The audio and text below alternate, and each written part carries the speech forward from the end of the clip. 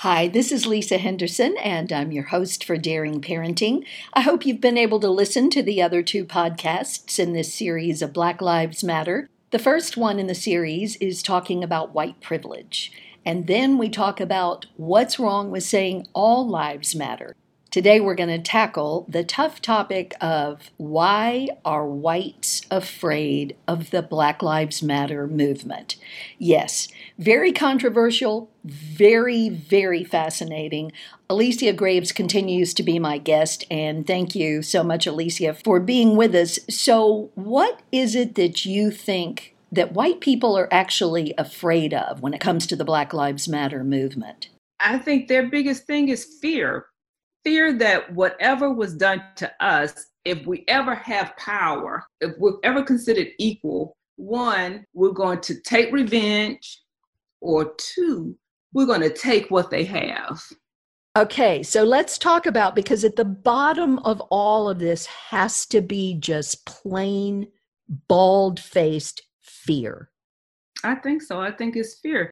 And there may be some people who want to take revenge, but for the most part, we just want to be created equal and have the opportunity, if we're going after the same thing, is equal. It's not because we're trying to maintain power. So, okay, we're not going to give it to them. So we're going to give it over to you, to the person that I'm familiar with, the person that I'm familiar with skin color.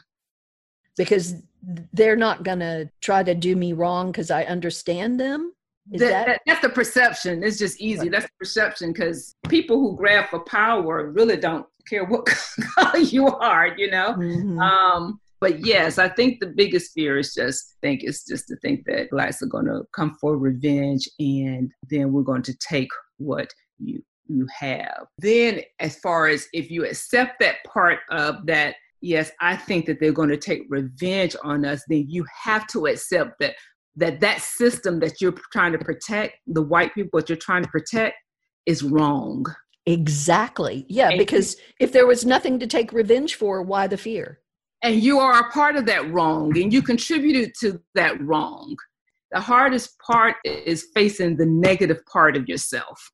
And I also want to say, Alicia and I are talking in very broad terms in order to have this conversation. We know all Black people don't feel like what you're saying. A lot of white people don't feel like what I'm saying. But to make this conversation flow better, we kind of have to do generalities. Exactly. What assumptions have you made about white people through the years? Oh, that's a good question. I think the assumption is pretty much, in general, for the most, white people are good. Some have good intentions, but especially approaching Black people, they're not really sure what to do, what kind of conversation to have. So are you saying you haven't made necessarily assumptions about whites in the past? I'm sure that I have. I don't want to say that I haven't. Mm-hmm. That's just something that I have to think about, because there are some assumptions, but I also don't believe that all white people are of that assumption. I feel like with that, I listen to you, I hear you, and it's what you do that tells me where you are on that spectrum. So you treat people on an individual basis? For the most part, I believe I do. What assumptions are you coming to white person to the table about me as a Black person? I think maybe that's the first thing. I really don't know, Lisa. The first thing you think about is you wonder what they think of you. Mm-hmm. Okay, interesting. Who is this person? Okay, what am I getting? I'm getting this white person. Okay, what does this person think? Where are they, like I said, on that spectrum? So it's a degree of uncertainty. You come to the table with an uncertainty about a white person's intentions. Yes. Uh-huh. And I think, going to our church, and I've been going there for 8 years now. So I think the first maybe 6 months or a year, people were like, is this like a novelty? She's coming to the Black church. And I not realizing, okay, now after 8 years, I got some street cred. I know, right? You have some time. It's like, oh, she really likes our church, and she's really willing to be here, be involved, and listen, and be uncomfortable. there were many Bible studies where I heard the older women talk about their parents and their grandparents being slaves and looking to me and saying, Lisa, you need to hear this too. And I think this is what seems to be missing, because what I hear is from white people, well, I don't own slaves. I don't know why everybody's so up in arms. That wasn't me. That was my, great-great-grandfather. Well, the bottom line is this is programmed on a cellular level. My belief now, I just can speak for myself. I think it's programmed on a cellular level that for some of us, white guilt, and knowing we want to keep the white guilt away, so we're going to make it not about us. That isn't us. We don't act like that today, number one. And I think in the Black community, I wonder if it's also in the DNA to the anger. How can you deal with generations of anger because of the mistreatment that still to this day continues?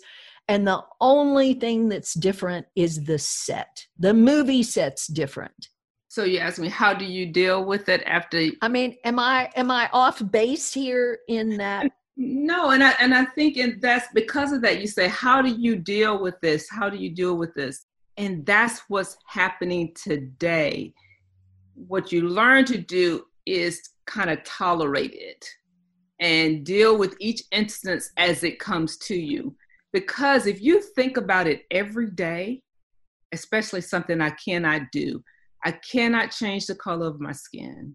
I cannot change everybody in the world. I cannot do that. But if I continue to think about those things, that negative part, then I would consistently be unhappy. My thanks today to Alicia Graves for joining us as our guest. We will be doing more in this series. And our next show, we're going to talk about how do we begin the healing? How can white people start to tell the truth?